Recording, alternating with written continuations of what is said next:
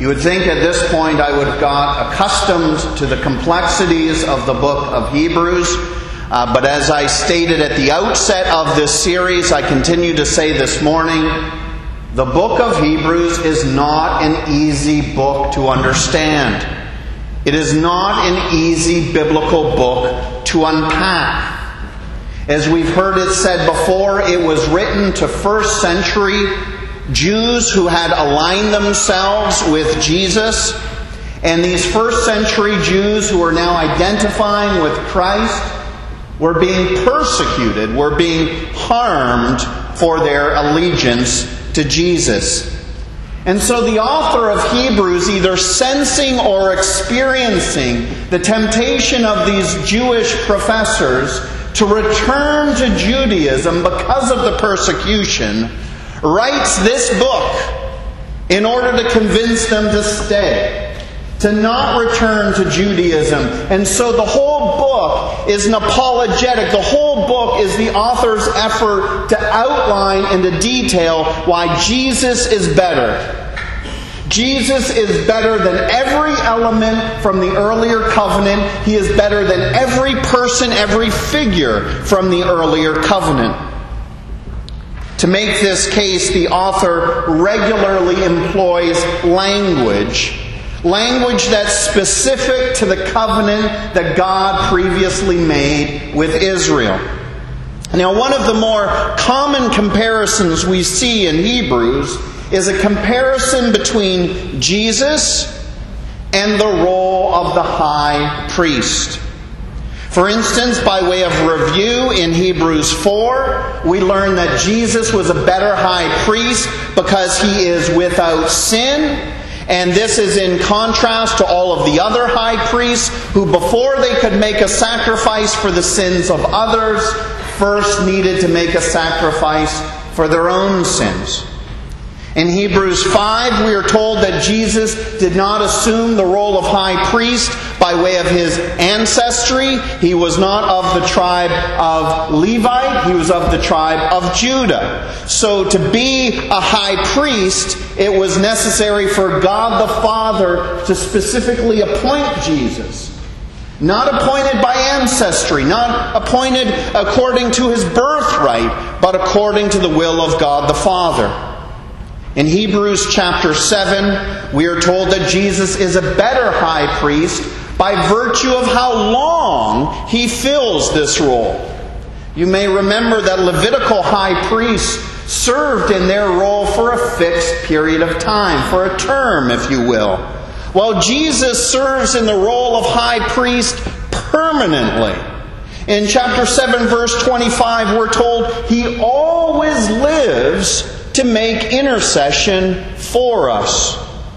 In Hebrews chapter 8, we are reminded that the high priest from the earlier covenant served on earth, while Jesus continues to function in the role of high priest from heaven, sitting at the right hand of God the Father.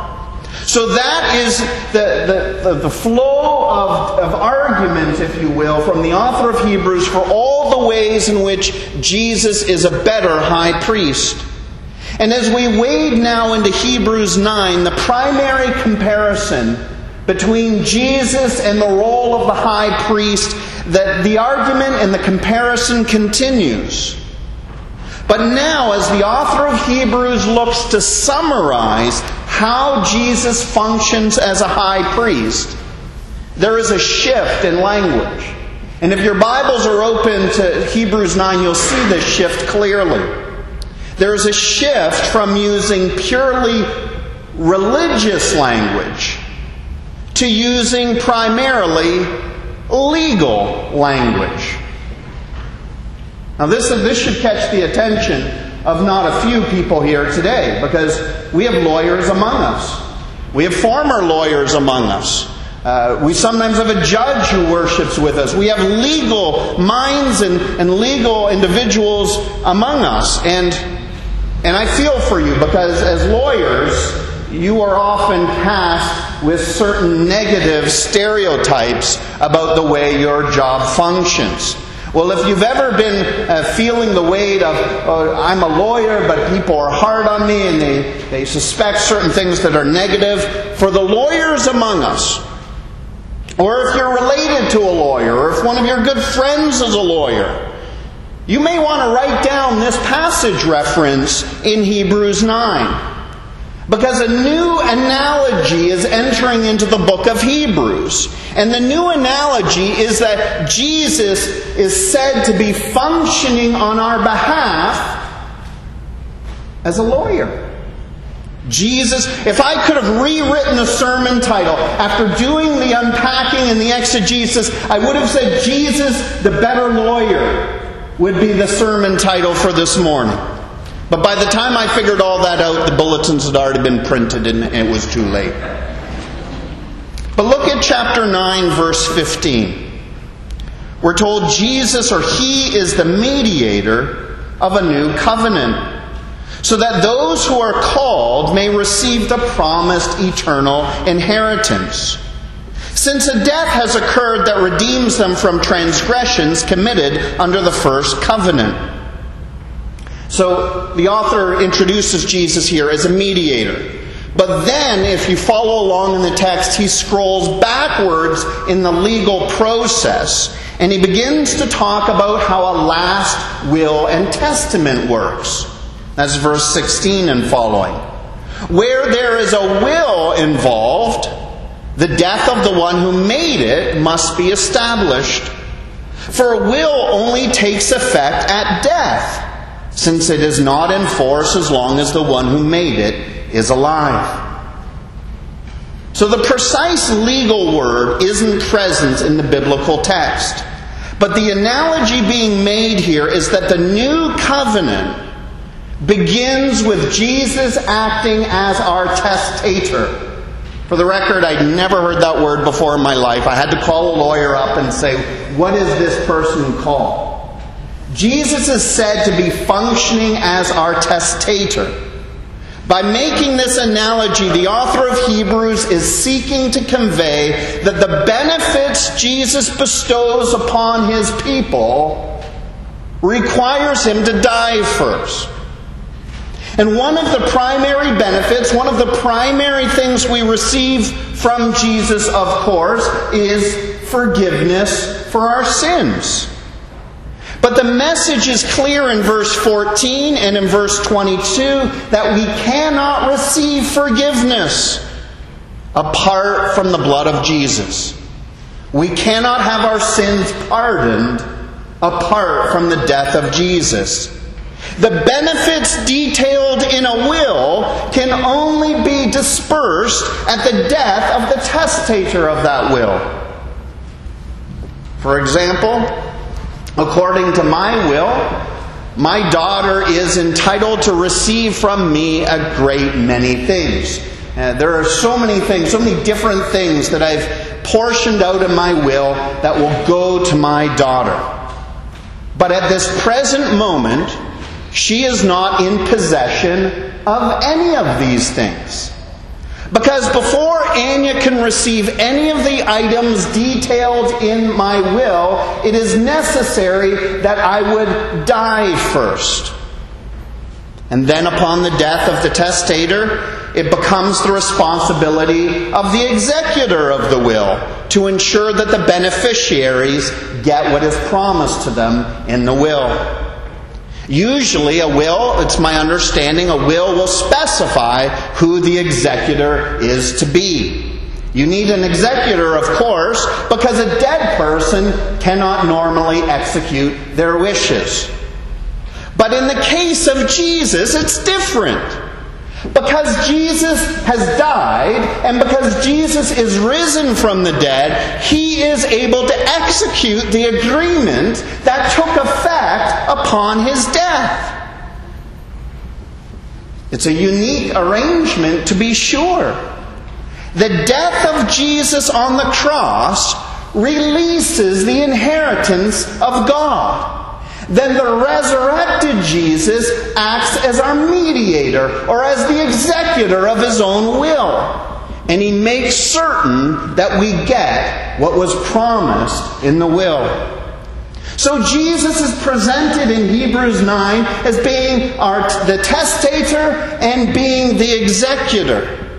Jesus pledges to do certain things for us upon his death, and then he disperses these benefits upon his resurrection. Stay in Hebrews 9 and you'll see the author continues with this legal analogy right to the very end of the chapter, where he also presents Jesus as a coming judge in verse 27 and verse 28. So the final disbursement of benefits follows the work of a judge who gives a final verdict, who has inspected the will, who has surveyed the work of the executor, and in his or her judgment says that it's all in good order, and the benefits are given. What we are told here is that Jesus fills all three roles for us.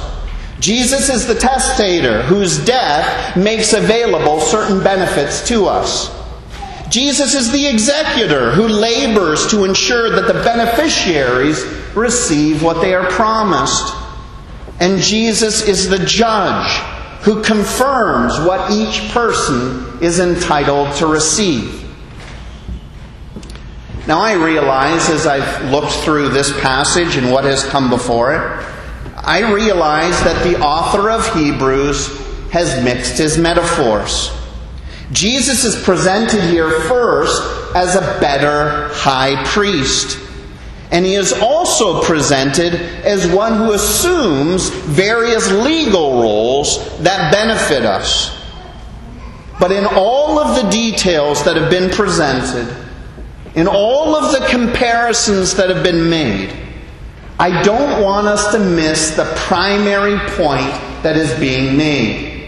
Because through all of these analogies and through all these comparisons, the primary point being made is this: salvation is of the Lord. If you jump ahead to Hebrews 12 verse 2, Jesus is described as the founder and the perfecter of our faith. In the King James Version, Jesus is said in the same verse to be the author and the finisher of our faith. And the point being made in chapter 9 and throughout the book of Hebrews is that from beginning to end, from start to finish, salvation is the work of God.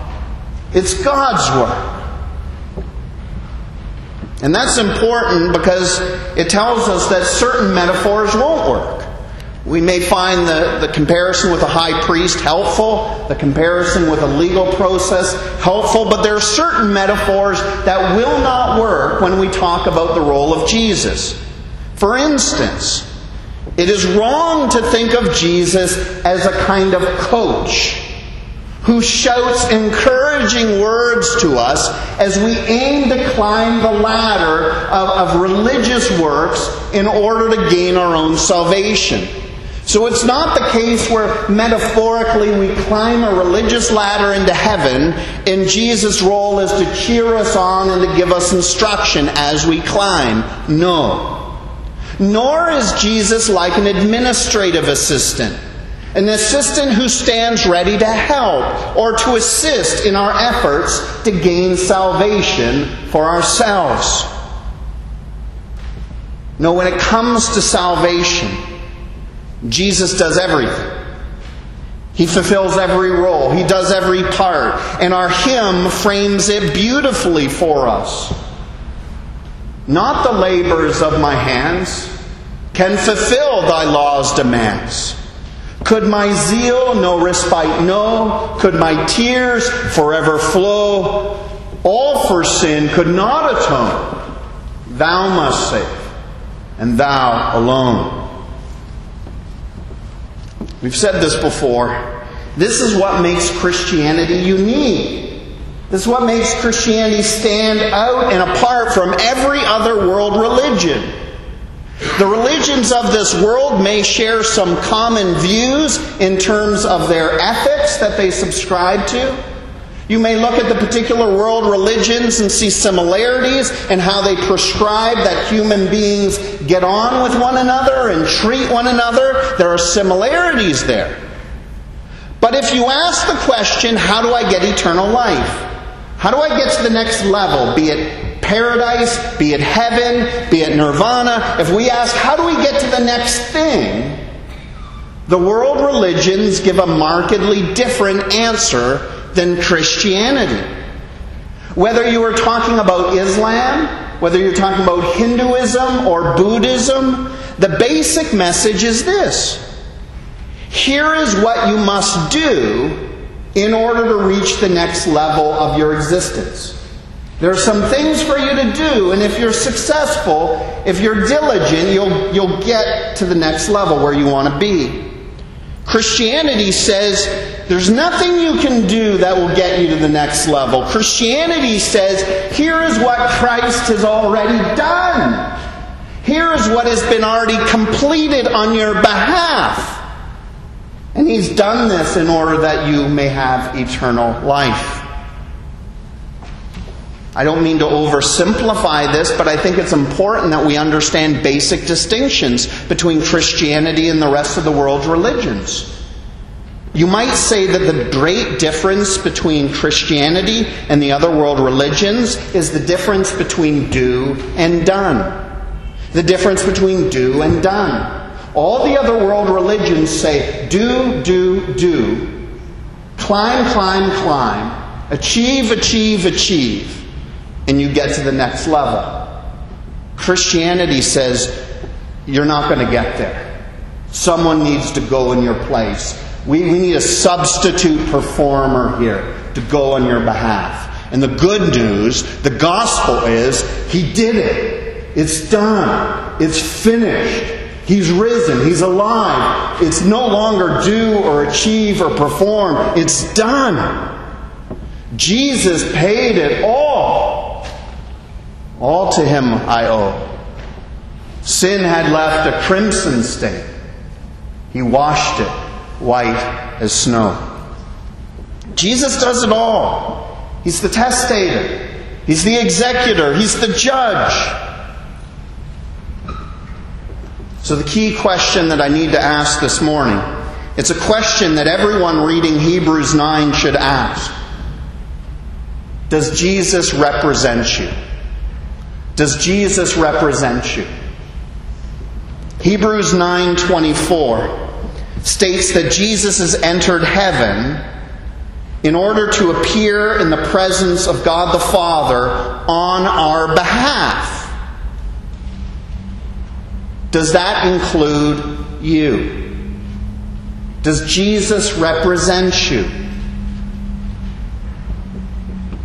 I recently found myself in a position where I needed a lawyer to help me complete a particular transaction. Very kindly, this lawyer offered to represent me free of charge.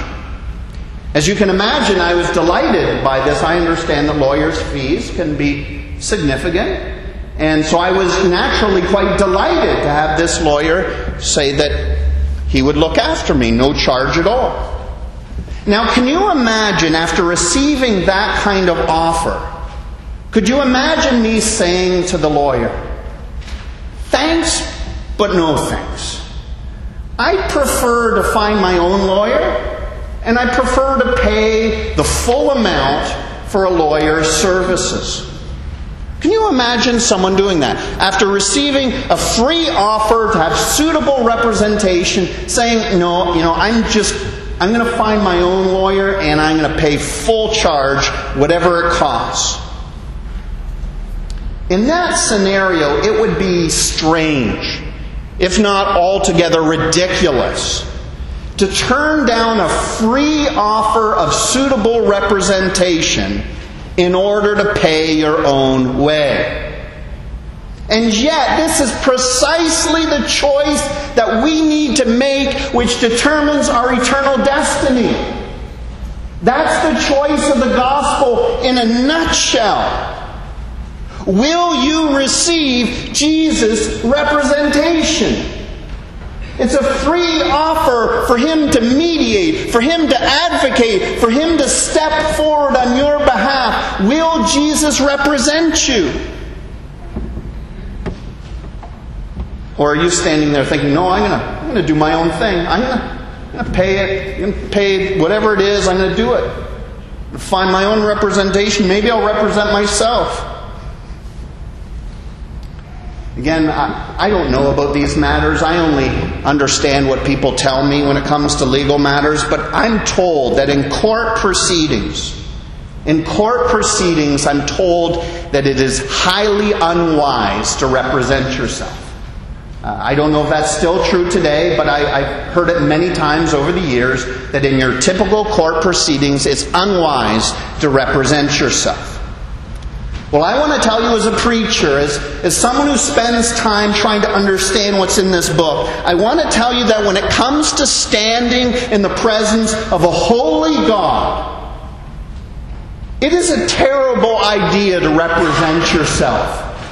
It's a really bad idea to think that somehow at the end of your life you can represent yourself well enough before a perfect and holy God to get into heaven.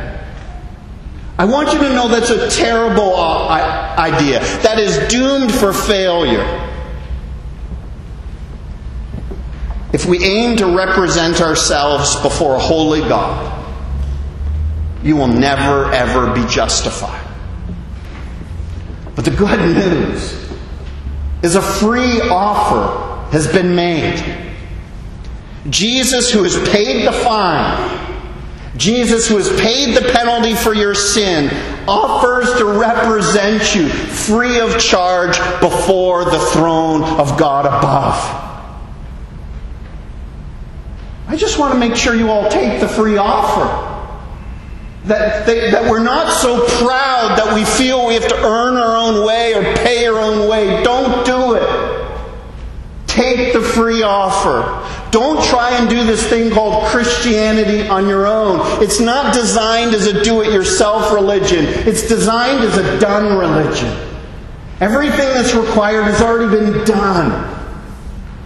And we simply receive the free offer of Jesus.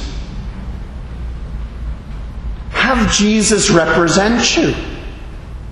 Have Jesus be your attorney, your advocate, your mediator, your Savior, your brother, your King, your friend. Stay close to Jesus Christ. I'm also told, and I don't know this by experience, but if you get into trouble, you go to your lawyer. And the more trouble you're in, the closer your lawyer is. I think there's something to that. Friends, if you find yourself in trouble, if you find yourself in hard circumstances, Jesus needs to be closer than He's ever been. Stay close to Jesus through prayer. And seek to honor Jesus. The one who's at your side, who never leaves or forsakes you. The one who advocates for you. The one who stands as your representative before the throne of God. Honor Him by the way you choose to live your life day by day. Live for the one who paid the fine. Live for the one who paid the penalty. Live in honor of Jesus. Make it your life's aim to glorify the one who did it all. Jesus paid it all. All to Him I owe. Sin had left a crimson stain. He washed it white as snow. Thanks be to God. Amen.